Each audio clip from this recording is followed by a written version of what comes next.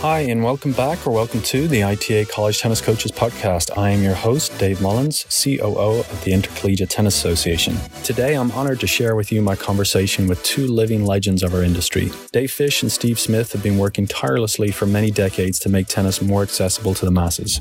I can't do either of them justice in my short introduction, but here is a brief background on both my guests. Dave Fish is the former head men's coach at Harvard, winning 21 Ivy League titles during his 42-year tenure. After his retirement from college coaching in 2018, he served as Director of Development for UTR. He was also inducted into the ITA Hall of Fame in 2019. Steve Smith is the founder and co-director of Great Base Tennis and has spent almost 50 years studying the game of tennis, developing tennis players and educating coaches. He has worked as a tennis educator for families, federations, universities, and associations in over 30 countries. In this podcast, we discuss a lot of different matters, including what role college coaches play in the advancement of the sport of tennis and how coaches can become better teachers of the game to their teams and community members. Now here is my conversation with Dave and Steve. Dave Fish, Steve Smith, welcome to the ITA College Tennis Coaches Podcast. Thanks so much for coming on and educating our college coaches. Thanks, Dave. It's nice to be on, and you guys have been working hard during this COVID time. So congratulations to the ITA, you and Tim, for sort of soldiering on.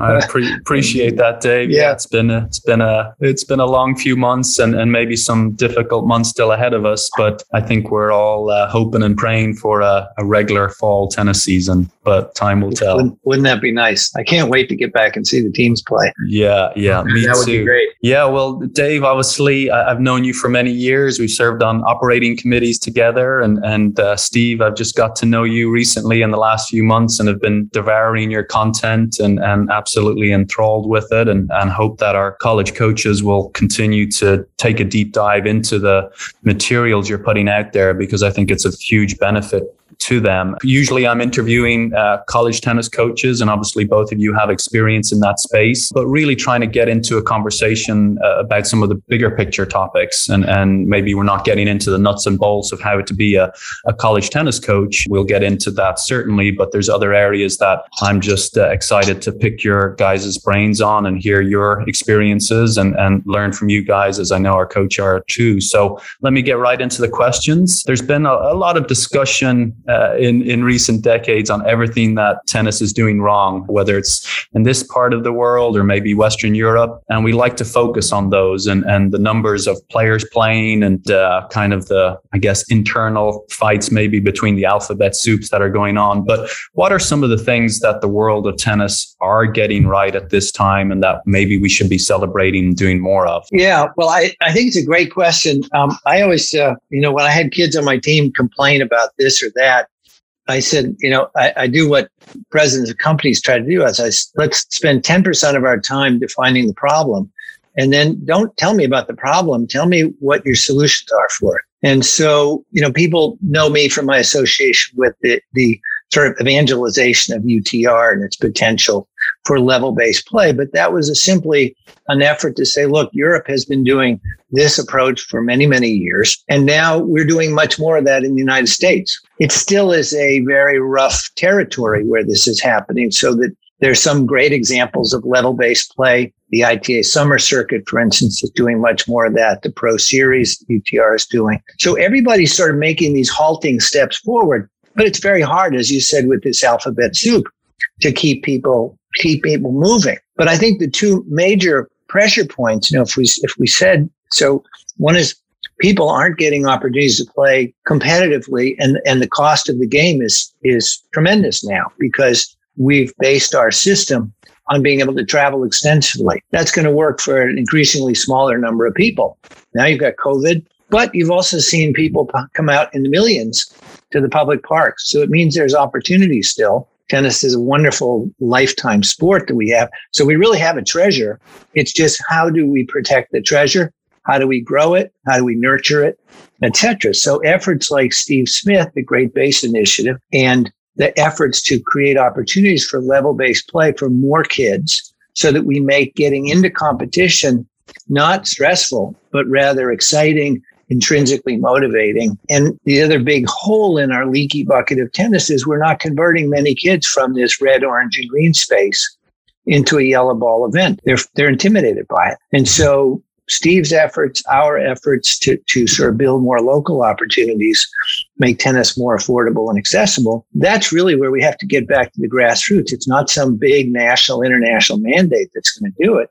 It's going to be people getting together locally and collaborating to create more opportunities to basically create this tennis village idea. This idea that the whole village is necessary to lift everybody up, because each locale is different. It's got different facilities. It's got different kinds of players. It's got different philanthropists and sponsors, et cetera. And it's up to each individual group to say, how can we make the best of our advantages? And so what you're going to do in the Pacific Northwest is going to be different than what you do in Southern Cal. And people like Steve are trying to present opportunities for kids to learn, much like the Khan Academy is doing for education. They're trying to make a world-class education available for anybody anywhere in the world at no cost. Wouldn't that be marvelous if we could do that in tennis? Yeah, for sure. And Steve, same question to you. What are maybe some of the things we are getting right now we need to do more of? I think one thing in tennis is we have 4 Super Bowls. I mean, the Grand Slams, I think it's a big high. I think what Dave talked about with grassroots level, the game is too expensive to learn, it's too expensive to play. But I think that improvements in tennis, I think that people know a lot more about nutrition, a lot more about fitness. I think even the analytics for sports psychology. So I think there's a lot of positives in that direction. I do think with technique and tactics, like what happened to serve and volley doubles. I mean, now we have so many one-dimensional players. And I give myself a little trouble where you go to a junior tournament, you be there for 3 days and not see anybody hit an overhead, a volley. There's all these lost arts. I say clones taught by clowns. I mean, we have to stop and go, wait a minute. I do think that we look back at history. History is the best teacher. You couldn't be a ranked player in the U.S. at one time until you were 13. And now by the time a kid's 13, you may have 5 years of experience of trying to win and trying to win the wrong way. But no, I think there's been a lot of improvements on the physical side of tennis, away from the court. There's so many things to address, not to be doom and gloom, but like what happened to high school tennis. I mean, I think that the program should be bigger than the individual. So I think, again, with all you mentioned, Dave Mullins, all the alphabet soup is getting people to work together. But I think that's where the internet has been around for, 30 years now, and so much bad information going out so fast. But I think the big improvement with what tennis players are doing off the court, but not so much on the court.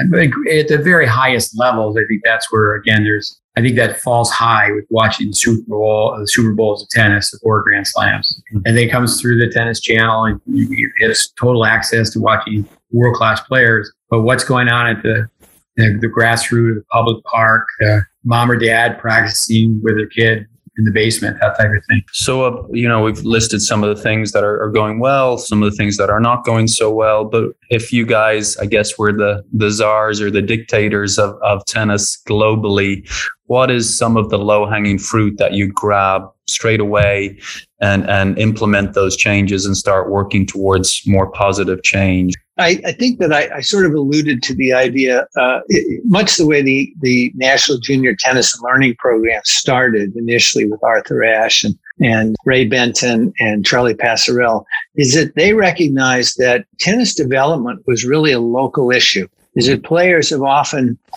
some coach brings them along, gets them to believe in themselves, gets them to love the sport.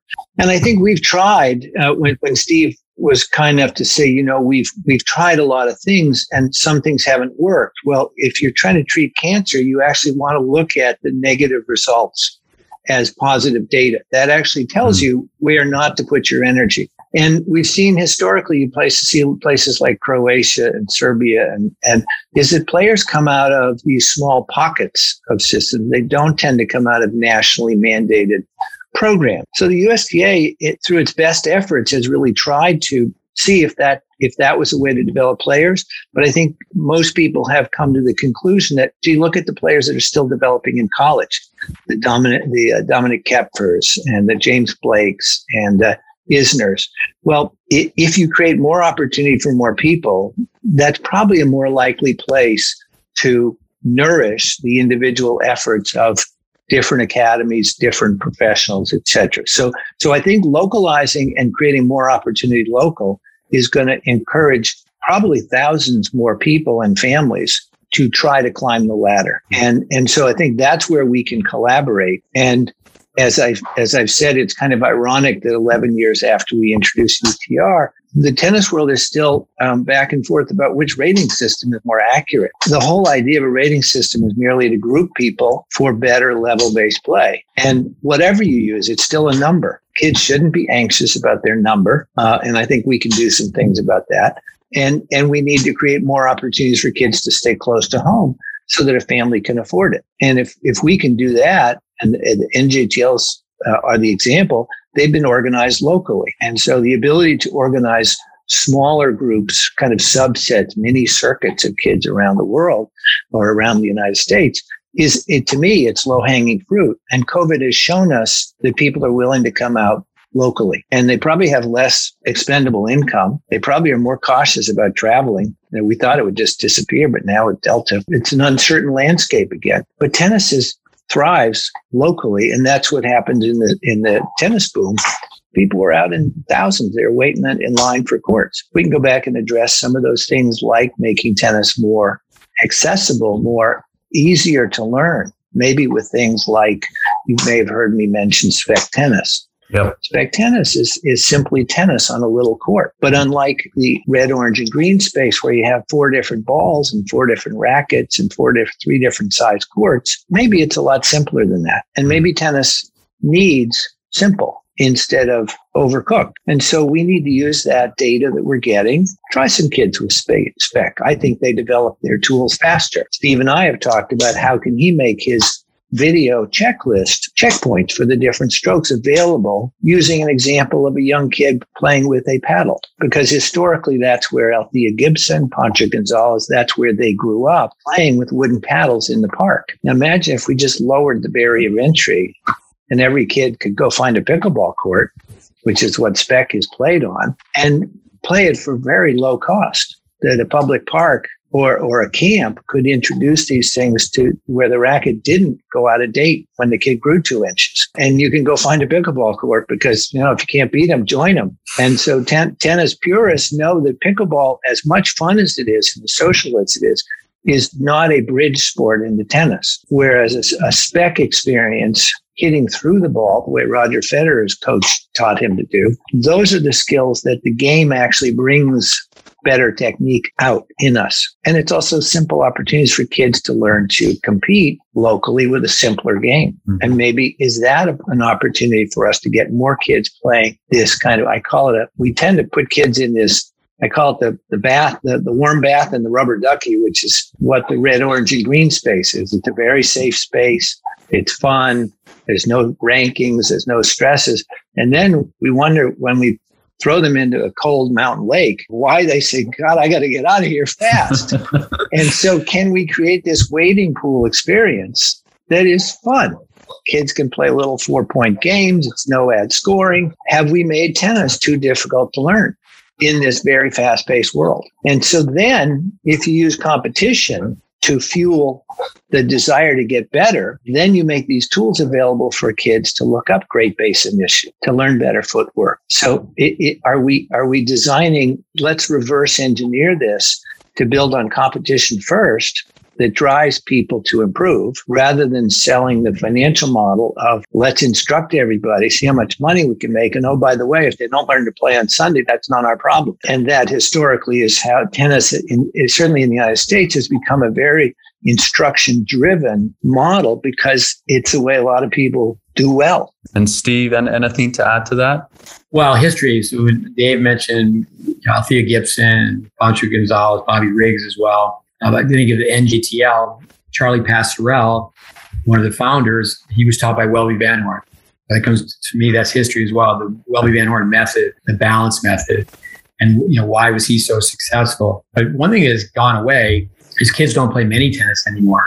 Kyle LaPro was here today visiting, and he's been in Boca Raton for many years, a teaching professional. And he was talking about when he was very young, he was at Saddlebrook, and Hingis played 45 minutes of mini tennis every day. Sebastian Corda, who's one of the best upcoming Americans, played mini tennis. And it used to be you could just play service line to service line, and the rule was don't hit the ball hard. Taking a rubber band and, maybe if it's not a cutoff racket, because back in the day, wooden rackets, just take a rubber band and choke up on a tennis racket like it's a baseball bat. But I do think that kids get lessoned out, programmed out, and, we don't have ladders anymore. We don't have backboards. They're not even being built. So you got to have fun. Let's just go play. Let's play mini tennis. Here are the rules. You play service line to service line. Now, I do think that, like say, the 60-foot court with the green dot ball, there's a lot of positives to that. I think they're good. The 3-color balls are great training tools. But, what happened to mini tennis? I think there's so many things. Technology is not all for the best. YouTube. I'm just going to watch YouTube and I'm going to try to bang a forehand. And it's just, as I said earlier, it's just one kid, matching the kid on the other side trying to bang a forehand. But yeah, I think history is, teaching pros should know about Welby Van Horn. He's one of the pillars of the great base. And I do think that there's way too much ego in tennis teaching. I think the fact that people can be paid right away.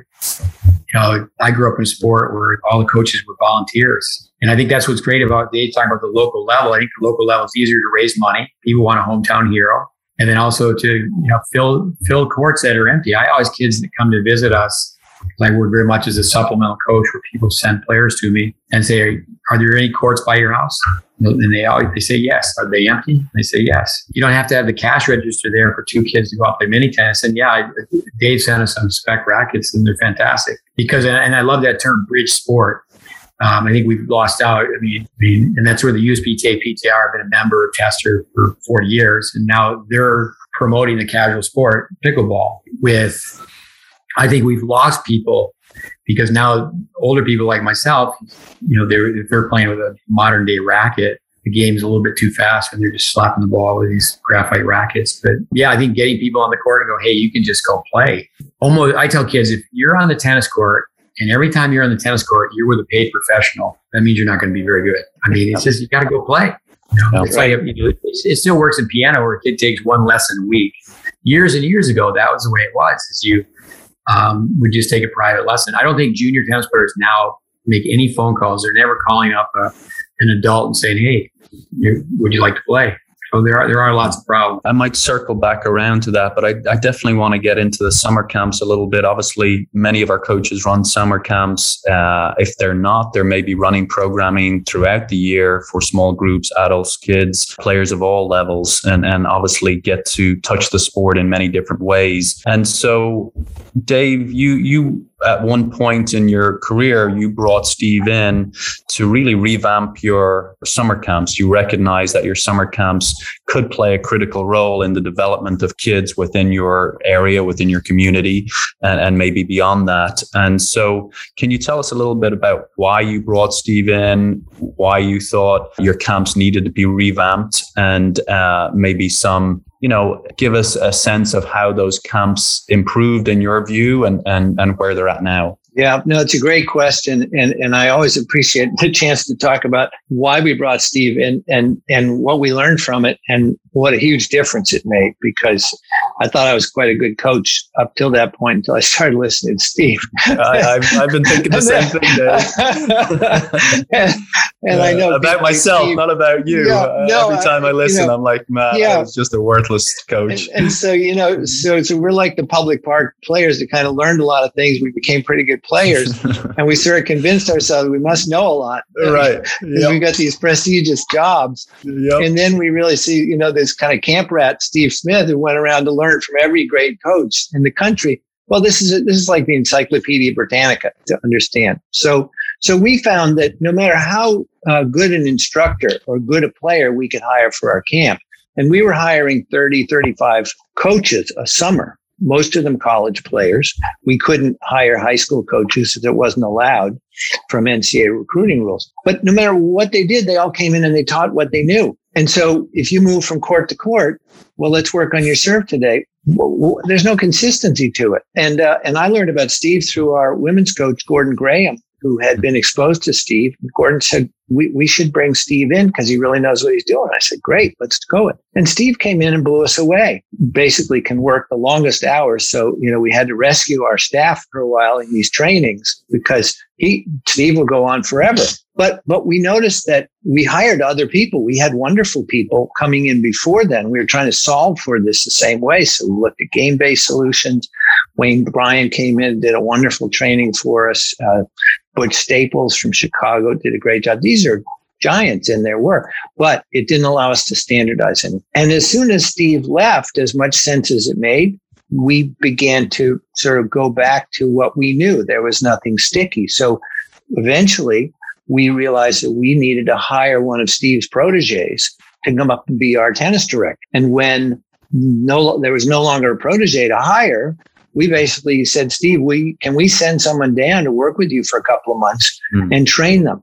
And that's when our teaching just took off, because we literally were able to be little pilot systems of the Great Base. We did a Tuesday morning stroke of the week where we would videotape everybody, and they had to go through the checkpoints. And we had some funny moments because we would all sit there and look at it before camp started and see how people butchered it. And we'd have a good set of laughs, and they'd have to go back and get it right. And at the end, we've got so many kids that can go back and teach now for a living and understand how to do it. And the standardization of our on-court work became enormous, so much so that we took a great video one time of this 14-year-old kid who'd come to camp for 2 weeks, and he ran a class of 15, 20 kids doing it because Steve's Great Base approach has a lot of peer teaching. So it's a word picture method. And as Steve always said, he was just trying to equip a kid to get to first base. Let's give a kid the tools that he needs to succeed. If his talent takes him to second base and third base, great, but let's give him a great foundation or a great base.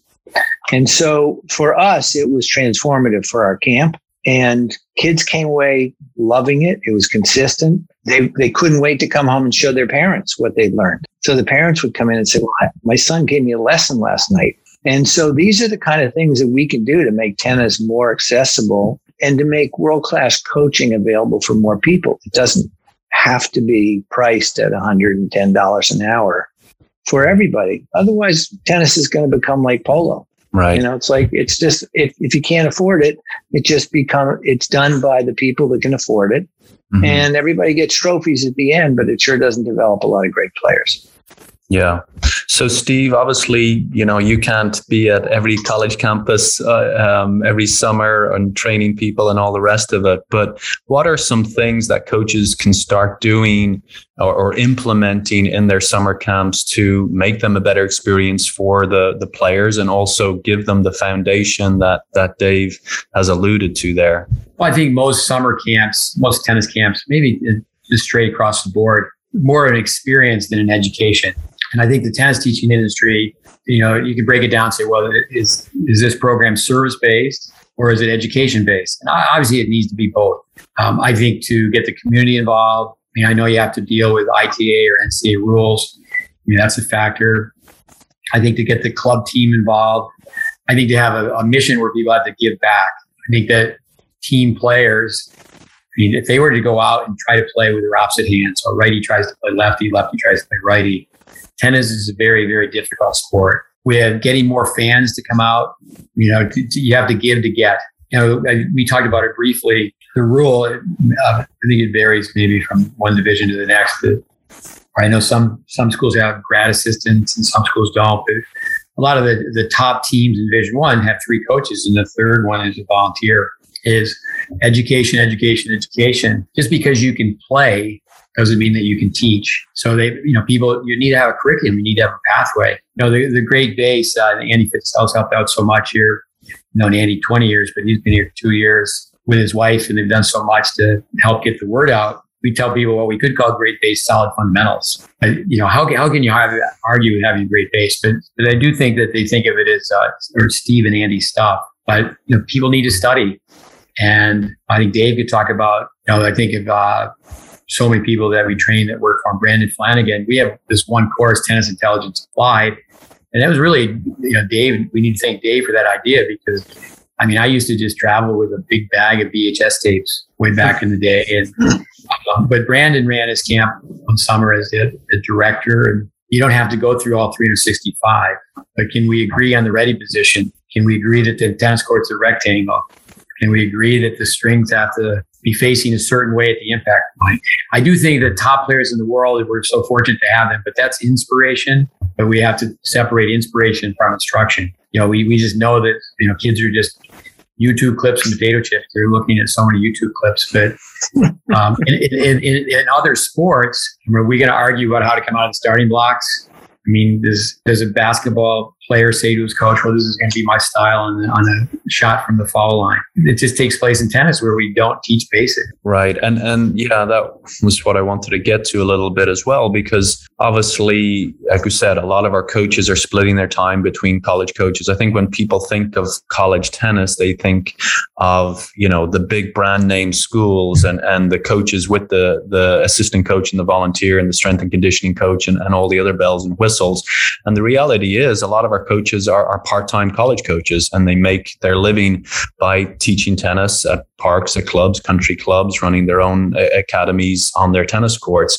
So is there a big divide when teaching the fundamentals of the game between kind of recreational players and collegiate players? Obviously, Dave, you've had that experience with Steve, so you've seen both sides of it. And Steve, you talk a lot about on your podcast, your experiences with Craig Tiley and him implementing those fundamentals with the recreational player and also with the college teams. And we all know the success that Dave's teams have had and Craig Tiley's teams have had. But I'm interested in, I think coaches sometimes think that these are two completely different worlds and they might be closer than coaches think. Yeah, no, I think that's a great connection, because what's interesting to watch when people work with Steve year on year, you can actually see them continuing to improve. And Steve said something that was very interesting to me when we talked a week or so ago. He said, look, we're interested in taking C-level athletes and turning them into A-level performers. And he said, and we've got a lot of great athletes out there, much as they say, America doesn't attract the best athletes, but there are a lot of fine athletes playing tennis out there. But they're often dealing with an incomplete toolkit and don't continue to improve through college. And so I think the challenge is, the more educated a college coach becomes, the more they will see that the connection between the basic fundamentals, teaching a kid about percentage posts and, just the basic odds, good volleying position, all these things that we sort of piece together on our own. We come up with our own kind of quilt of skills and things we learn from each other. But when you begin to put it into a vocabulary, that's when your players begin to reinforce each other. So like our summer camp, where the players are reinforcing each other and the instructors are reinforcing each other, having a solid grasp of the fundamentals, the science behind it, and the vocabulary means that you're all talking the same language. So when you watch a video, you can talk about good volley position and all the things that Steve will, that causes us as a coach to say, gee, I wish I'd known that 20 years ago. So I think it comes down to education, and college coaching is a very different skill set than being a club pro. And I think that the ITA can play a role in that level of instruction and sort of scientific knowledge about the game that maybe the club pro, who's worried about merchandising his pro shop and, getting his ladies clinic going, there's a lot of mechanics, administrative stuff that you have to do. So I think the ITA can play a role in pushing people toward that higher level, make it exciting. Let's be really professional about it. And so that instead of giving people, you have to fulfill these basic education requirements, say, no, how'd you like to be the best you can be? No, that's how we work with our team. We appeal to leadership qualities, even when they're young and they're not great leaders. Right. And we ought to appeal to our coaches in the same way to say, you did it with the mentorship program this year.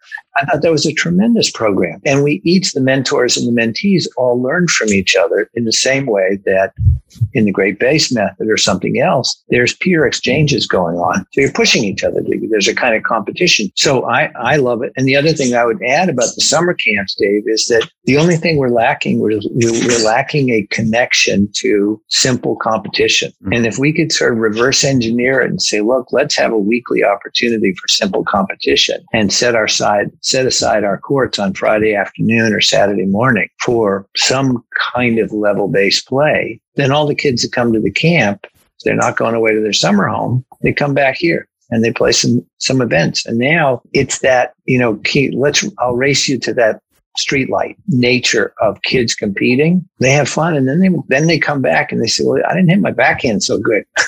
Well, how could you learn that? Well, let's take a look at this simple little tape of high, low, high on the Great Bait Fest and see if you could go out and hit some balls off a cone in your driveway or on the tennis court or on the backboard. This gets back to the one lesson a week, not more, not an academy where they're telling you what to do every day. I do have one quick anecdote and then I'll shut up.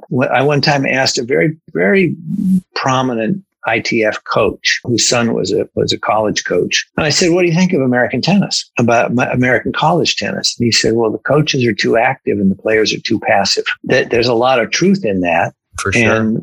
And we think that we're the big orchestrators of stuff, but really what you try to do is the great coaches have always prepared people in their practice beyond the needs of the competition. And then you let them go, and you don't put yourself there as a prime, the prime actor. Well, look at the NCAAs, and these coaches can't sit still. They're jumping on the court every time. Like, I'm going to tell you what to do, and you got to serve out wide here. And I've had players come back to me years later and say, Dave, it really used to tick me off when you didn't tell me what to do. He said, but then I got into business. I realized that I had to make decisions for myself, and you were forcing me to keep making decisions. I said, he said, you tell me, you know what to do. Just do it now. And so coaching is an art, and Steve adds a lot of science to it, but there's a lot of art in it too. So anyway, a little random, but that's food for thought. That's great. And Steve, I guess similar question to you around bridging that gap between the recreational player and kind of the higher level college player, and how big is that divide, and is it as big as maybe coaches are thinking? I used to say a forehand's a forehand. Now the argument, people only really discuss the forehand. If you go to the internet, if you put in modern forehand, you're going to get thousands and thousands of choices. You put in modern backhand, you're going to get a handful. I think the term pre-academy, Dave knows I don't really like coaches being at a junior tournament, handing out business cards and being the third base coach. Nearly everybody wants to coach the kid who's about to be in the limelight. And we're talking about a 12 and under tournament. I think in Daniel Coyle's book, and this is sad in some ways, where he talks, the book, The Talent Code, talking about small pockets. We put up a very powerful clip the other day. Ashton Kruger, who's coached by Dave Anderson out in Dallas. I know Dave Anderson, a lot of Daves here. Let me tell you a story about Dave here in a minute. So Dave Anderson, he was in our tennis tech program. He was a classmate of Craig Tiley's. But if someone wanted to go to our Facebook from 3 or 4 days ago, she just won San Diego. And to me, it's very emotional to go back and look how she when she's 8 years old. People should know. I get upset with that. People should know that. Yep. It's just really, really upsetting that, I know the federations, they can help out, but it's just like, stay the course, start the course, stay the course, be brilliant with basics. I mean, there's so many people that really don't get a good start. The great base is not about the Ashton Kruger. She got a great start, but she has to stay that great start. It's just amazing where people, they get wowed. We get wowed, and we have so many people that they've been to the mountaintop and they start working with, highly recognized, Dave said earlier, some of the prestigious title, but just let the kid, in other sports, like I grew up playing ice hockey. If you can't skate, you really can't play. So but in tennis, because, and again, I repeat myself all the time, if Crummy's playing crummier, who wins? Crummy wins. Crummy doesn't know the Crummy. I like it. Dave talks about a gentleman who has Target Tennis. Dave, you could talk about him. But, we have kids come in and they're highly ranked in their section, and we put them through a tiebreaker test. They have to hit 6 shots. They come in there, we're feeding the ball 30 miles an hour. It's like this. We're feeding the ball to your forehand volley. The service box is, it's 13.5 by 21, and they can't hit a volley. But you announce it, you're feeding it, and they can't hit it in the service box. Anyway, with Dave Anderson's name being mentioned, it's got Dave Mullins, Dave Fish. I'm working for Dennis Vandermeer. We're training tennis coaches. We had over 100 students, and we had 9 students named Dave. He had them all come out, and he said, all right, if you'd all repeat your name. They went down the road, Dave, Dave, Dave. He said, if you do it one more time, they went, Dave, Dave. And there was a David, and he just looked around like a good comedian. He paused, and he said, all your parents are boring. Sit down. For a guy with the name Steve Smith to tell that joke,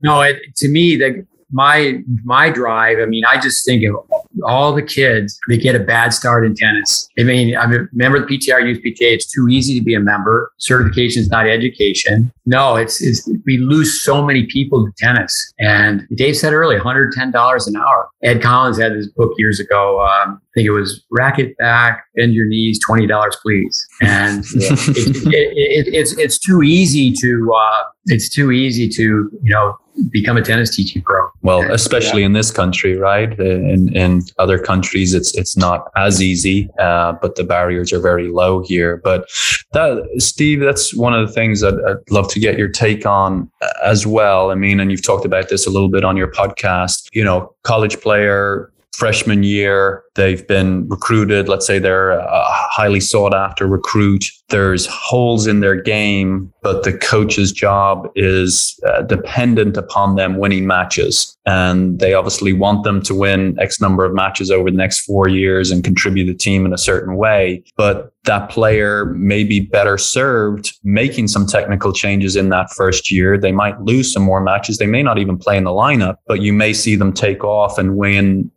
several more matches a year because of those changes. And Dave, I'm sure that's something you struggled with a little bit as a college coach. And so what advice would you give coaches, Steve, as to how to recognize what changes are to be made and then why they should make those changes and how they go implementing that? And I know it's situational. I guess I'm just speaking in general terms here. Well, I wouldn't be a very good recruiter because I'd go to the national tournament and say, well, I haven't seen anybody that doesn't need to take a year off. Mm-hmm.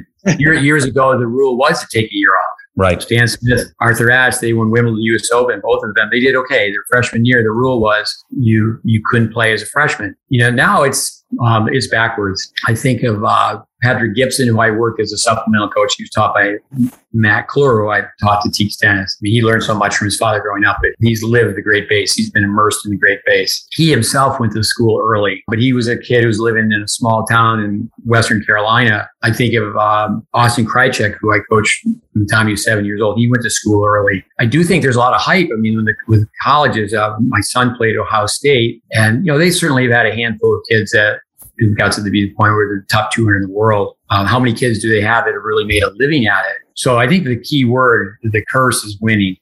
John Wooden, the late John Wooden, he never mentioned that word. And I think it's just wrong when a kid shows up on a college campus. If we looked at basketball and we looked at football, I mean, Tom Brady spent a lot of time in Boston. Dave Fish must be a Tom Brady fan. He was a fifth string quarterback at Michigan.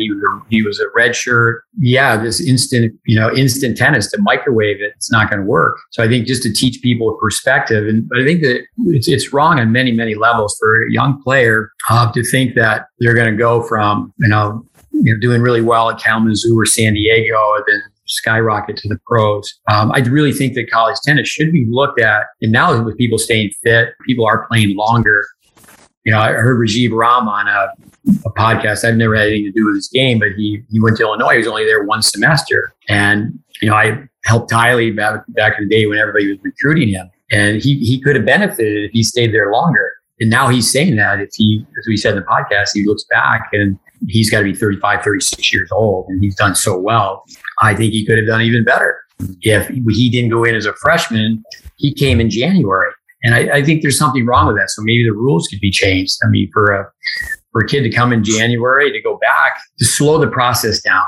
You love the process will love you. But the process should not be, well, I'm too good to go in the fall, so I'm just going to go in January. The team should be very bigger than the individual. With even coaches selling out and telling kids, well, when you come to our school, we'll take you to futures in the fall. I mean, I think that's just Bozo the clown. I mean, they come to your campus, they should be going to class, they should be part of the team, and they should learn how to play better. I think that coming back to another Dave Anderson, in one of our podcasts, he said the theme for tennis should be back to the future, because there was a lot of things that were done.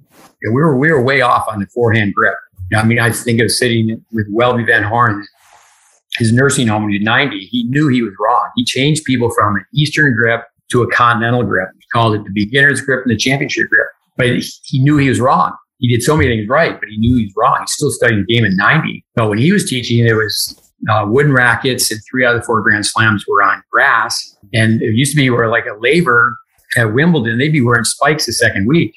mean, there's no way they're going to let the ball bounce. So I think people really need to study the game. But you can watch some of the best tennis players in the world, and they definitely have holes in their game. But when are they going to be addressed? So I do think that there's no quick fix. The way the brain works, we know that now, is that the athletes are biocomputer. They got to deprogram, reprogram, and I just don't think it's developmental. When college coaches are professing that word, developmental, and they pick up a kid up from the airport, and 2 weeks later they take him to the tournament. It should be like junior tennis is over.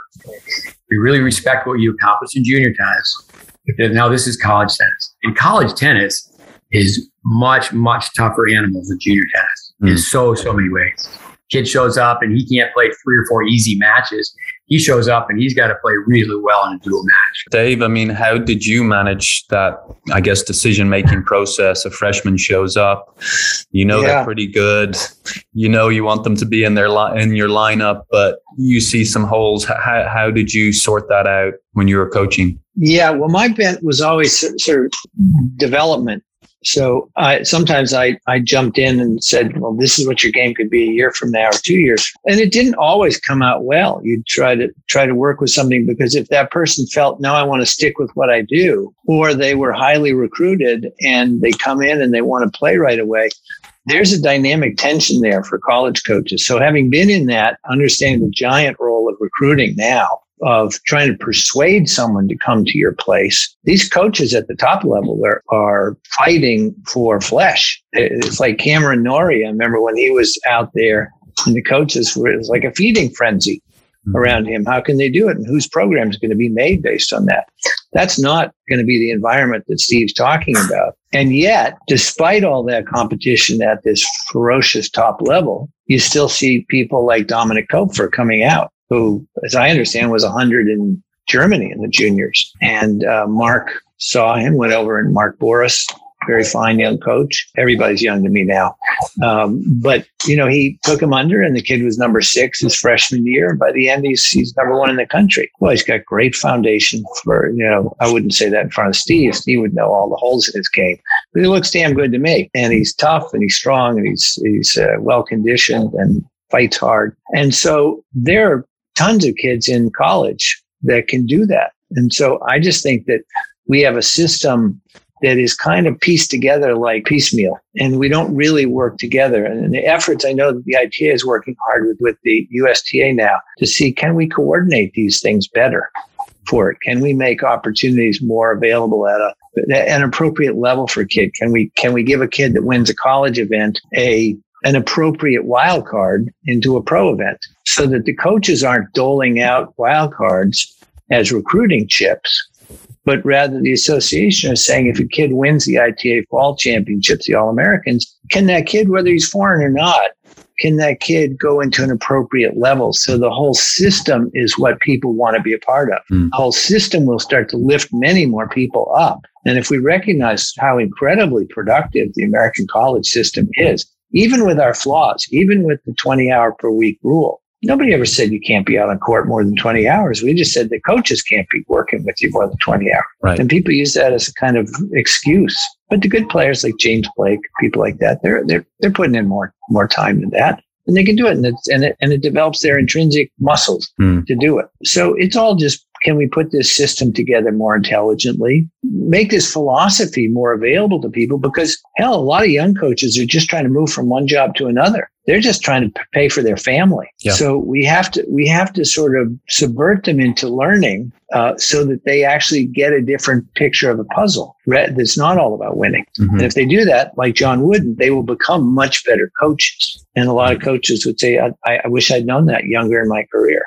Mm-hmm. And so the mentorship program that you have, all those are different connective tissue to building stronger player development philosophies and opportunities. I'd love to get your takes on, and you've given a lot of amazing information and advice to coaches, but we recognize that the college coach does have a role to play in their tennis community. I mean, I look at my time at the University of Oklahoma, and rightly or wrongly, I was put up on a pedestal of being, one of the top coaches, say, within that area. And I have a certain level of influence, and I think coaches all around the country do. So how do they maybe take advantage of that influence, and what role do they play, I guess, in the tennis ecosystem as a whole, not just in the college tennis bubble? It's a terrific question, because years ago, Dick Gould was always the forefront of thinking, but he said, I want to tell you, coaches, nobody has a divine right to have a Division I program.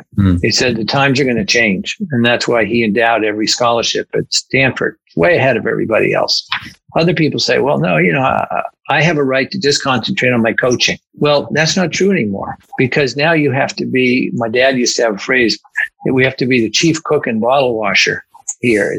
We got to be able to do everything. And so the coach that just wants to coach, that's not enough anymore, because he is already on a pedestal in the community, but he also has the ear of people in a way that has the ability to draw people together, to work together, to help to build good events that nourish the community, the tennis village, in addition to his team. And the teams that we've lost often have been the coaches that really didn't build connections into the community. We say, we sometimes think it's an easy answer. Well, these guys were all international, so nobody wanted to care to support that program. Well, that really wasn't true. The coaches that built connections to the community, and the community would come out and have that young man from Germany or Serbia come over to their house for dinner, and they play in a round robin with them. Those were people. They weren't just foreigners. And it's the ability to connect to that alone would help our world right now if we stop looking at everybody as different than we are and say, we have the ability, these international players are what can make college tennis the best training ground anywhere next to sitting in Europe. So I think there are a lot of conversations we need to grow up and understand. For instance, when you talk about all these international kids that are sitting at the Weil Academy, or they're sitting down at IMG, or they're sitting at Bollettieri's, they're not allowed to play in USTA events above a certain, say, level 6. These kids are desperate. And those are the very same people that if they were in France, they would be making the French juniors better every single day. And so to not be using those kids, not be giving them access to competition and having our kids be able to sharpen their teeth against them, that's just foolishness, And the same thing, not having a place for where our post-college players can continue to compete locally. That's foolish too. That's like throwing out a resource in your backyard and letting a car rust back there when you put in thousands and thousands of dollars into the development of that player. Right. So those are all the connective tissue that has built the European system over 60 years. We're kind of slow to the table here, but it's right in front of us. We have, and to see the USTA creating this Tennis United is great, but it's still a high level conversation. It's not down enough into the weeds to connect people locally. And that's the only difference. That's where tennis is going to flourish again. All these seeds are dormant. They're not dead. And Steve, do you have a take on that? Kind of what role could a college coach play within the greater tennis ecosystem, or should play maybe? Well, I think obviously they're in the role of an ambassador. They can showcase high level tennis. So many things. With foreign players, I've always been a supporter. Okay, it's great. That makes American tennis better to have a higher level. The spirit of the rule in junior college tennis at one time here in Florida, you only have 2 foreign players on a team, very much like the club system in Europe. I think there's international flavor to meet people from all over the world. The foreign players that come over, they're not necessarily better. They just say yes to the first opportunity, where the American kid has a wish list. And then some college coaches, they don't have the budget to wine and dine one of the top kids. And then with the expression, well, I want to get a horse in the corral. They just want a player to say yes, because the kids are all being very polite to the 5 or 6 coaches. Yes, I'd like to come. And they're just, I think in the Ivy Leagues, a lot of people are waiting to see what Harvard says. And if they can't go to Harvard, then maybe they go to Cornell, not to upset Cornell. But I think with it being a college coach is not as easy as being a junior coach. when you're a college coach, first of all, they show up when they're 18. They're on a college campus. They're away from home. Now juniors have spent more time away from home, but now there's a whole different world. I mean, the academics are tougher. If they're living in a dorm and if next door neighbor in the dorm wants to go celebrate Tuesday because it's Tuesday and they want to go celebrate Wednesday because it's Wednesday. So the partying that college kids can do. But I think being a college coach, it's a tougher challenge because it is more, Dave touched upon, it's more art and science. You're working within a player's game more so than you are with a player. But I do think that the college coaches need to realize that there's a difference between, like, say, their camp and their team. In some ways, there's so many similarities. But I think one throughout tennis, and Dave's touched upon it down to the weeds, is a lot of times the decision makers, I mean, they haven't put sunscreen on for 25 years. They haven't been on the court, and they're making decisions about teaching tennis. They're just being so pretentious. I mean, Rocky 1, are you a pretender or are you a contender? You have people making the wrong decisions. If you haven't taught tennis, you shouldn't be making decisions on how tennis is going to be taught. Like, say, with little kid tennis, it's a really fun game. If you're not that advanced, we're going to call it softball. And, that certainly could be sexist and chauvinistic because girls will play softball and boys will play baseball, but one is faster than the other. So you have kids play underhand. So one kid just becomes a human ball machine. Well, if you're a college coach and you're dealing with 18-year-olds, you're not a trench pro who's been working with 7, 8-year-olds, but you will be when you run your camp. So you have to have expertise for your camp. So we have little kids play, 2 8-year-olds going out to play, for example, they're playing the human ball machine, or they're playing softball player against a tennis player. And it can be just for the rally. We're not even going to put the serve in play because with little kid tennis, people should not be serving in the box. That's like having a 4-year-old try to ride a regular bicycle. You really should say, okay, if you're going to serve, you can serve, stand in the middle of the baseline, and you can serve anywhere in the tennis court. And you can even say in little kid tennis, you have to put your palm in this position. You can make a rule of, okay, you got to shadow swing once. You got to salute, comb your hair one time, and then you serve. So for those type of things to happen, Dave, I know you asked me to put this in writing. I still need to send it to you. It's a form tournament. Dennis Van der Meer was a genius in so many ways. So what we do is we copy. And Dennis Van der Meer, we could take Welby Van Horn's balance and Dick Braden's science, but the group dynamics of Dennis Van der Meer, he's going to give those little buggers a prize. And that's what you do in a form tournament. And they're like soldiers. They want the prize. And you put them on teams and you have all sorts of fun. So I really think that when a young player shows up on a college campus, they should be told that they need to learn how to teach tennis. Even if that's not the career path that they want to take, that they should be able, once they're done with college tennis, they should be altruistic and they should be able to give back to the game. The game is giving them so much. They have this opportunity to play on a beautiful college campus with like an Olympic Village. So I think the college coaches, we're all going to learn. We're not too cool for school.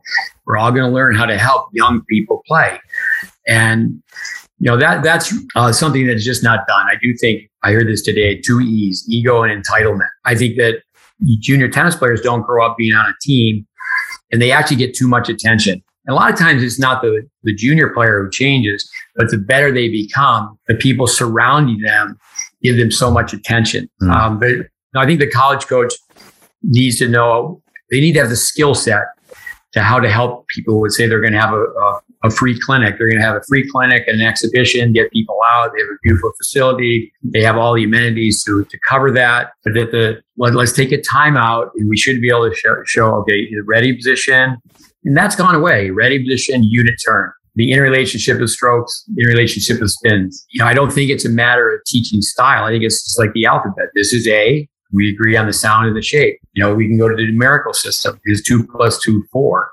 And I think that's where the college players, it should be a college coach's responsibility to make sure that their players can teach the basics. That would be a way to give back to the community. It would be a way to help their camp. And if someone starts doing that type of thing when they're a freshman, by that time they're a senior, it'd be really, really impressive. Jim Burdick, he's one of our heroes, the late Jim Burdick. I know, Dave, when you were put in the Hall of Fame, Doug Burdick was there, correct? Yes. He was put in the Hall of Fame. And when he had a freshman, I don't really like where the number 7, number 8, they're just being a cheerleader. They should have a clipboard. They don't have to necessarily, and I think like say a manager, you don't have to have a manager who's carrying the Gatorade and the first aid kit or whatever. The players don't need a manager to do that. They don't need someone to take a subservient role. But the person who's number 8 on the team, you build a team from the bottom, and that player should be able to film and chart. And again, teaching information transfer. The biggest resource is young people. And we don't really believe in the KISS method. I say it all the time, keep it simple, stupid. The kids are not stupid. And if that needs to be done, where it's like, no, it's not about you. That's where, that there's no I in team. And I do think that they grow up where their parents become a chaperone, a chauffeur. They're not riding on a bus. They're not on the depth chart. They're not crawling their way up from the freshman team to the JV team, like in basketball. I can't tell you how many kids that had come to visit me, and they're going to be a freshman in high school, and they're number 1 on their tennis team. And they're really just an average player. It's like, well, that's a major problem where kids are not playing high school tennis anymore too. They are playing, but I don't want to discourage anyone, but if someone's playing high school tennis, in most situations, that means they're not going to be playing high level college tennis.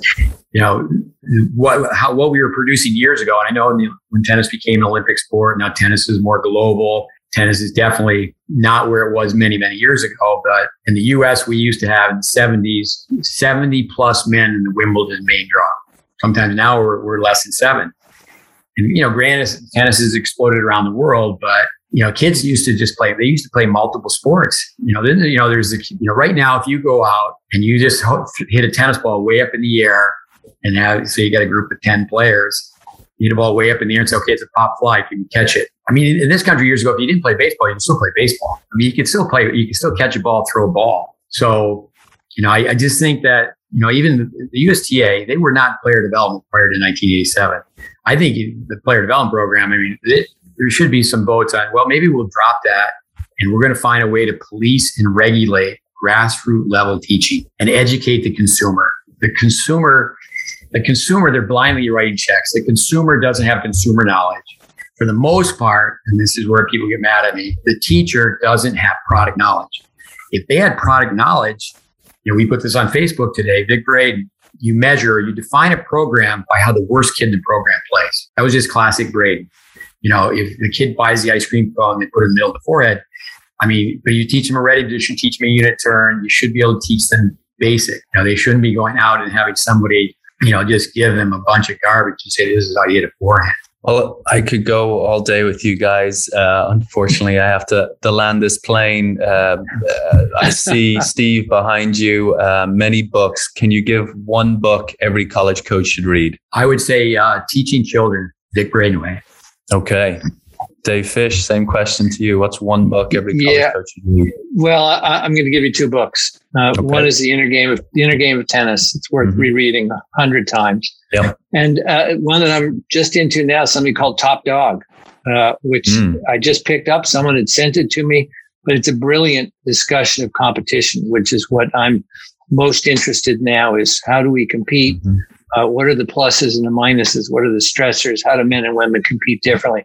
It's a fascinating book and written by two good writers. Poe and Bronson, I would recommend that.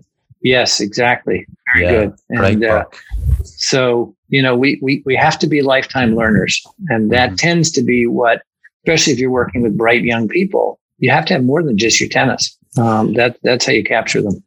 Well, one thing on Tim Galloway's book, Inner Tennis, the doer and the teller, self 1, self 2, the teller needs to shut up. And the doer, these are the basics. And I do think that, common sense and nonsense is, there's been NFL coaches where if their players did not have a copy of Galloway's book in their hand during the summer tryouts or the summer training, they'd be fined. They had to have the book with them at all times. But I think that's another thing too, is that I'm sitting in this tennis library. People need to read, and we have to go back. The book I mentioned, Teaching Children Vic Braden Way, probably can't even find it unless, you really dig and dig and dig. But the dimensions of the court and physical laws, they haven't changed. So, that's where, people say, well, this is how you get a forehand. I said, well, maybe that's how a snake goes down a hole, but that's not how you get a forehand. I think that's a good note to leave it on. Yeah. Well, Dave and Steve, thank you so much for your time today, helping to educate our coaches. I learned a lot, as I always do when I listen to you guys speak. I know, Dave, you've been on Steve's podcast as well, so I'll link that up in our coach education newsletter, because I think that's a fascinating conversation. And just want to thank you guys for all the work that you're doing in the tennis space. Great ambassadors for our sport, and I feel like our sport is so much better off because you guys are in it. So thank you. Thank you so much for listening. I encourage you all to follow Steve's work at greatbasetennis.com and subscribe to the Great Base Tennis podcast. We hope to see you back here in another 3 weeks.